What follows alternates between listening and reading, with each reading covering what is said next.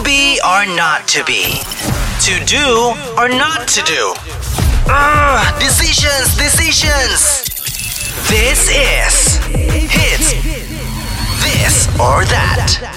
Hey there, you're with me, Arka on Hits, Malaysia's #1 hit station. Now for today's This or That, we're gonna start off by discussing this little drama going on between Dua Lipa and the paparazzi. Now, shockingly, Dua Lipa is being sued by them because she used photographs from them on her own Instagram. And I have no idea how that's gonna end, but I've been thinking, about the relationship between the paparazzi and celebrities. Like, they need each other, kind of, and this is love-hate relationship going on.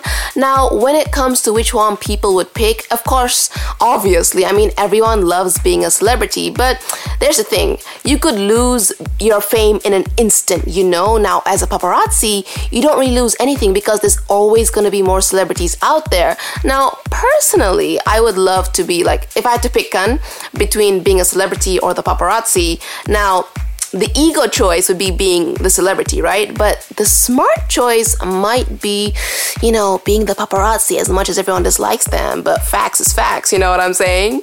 Anyways, though, right now, it's Kiss Me More by Doja Cat and SZA on Hits.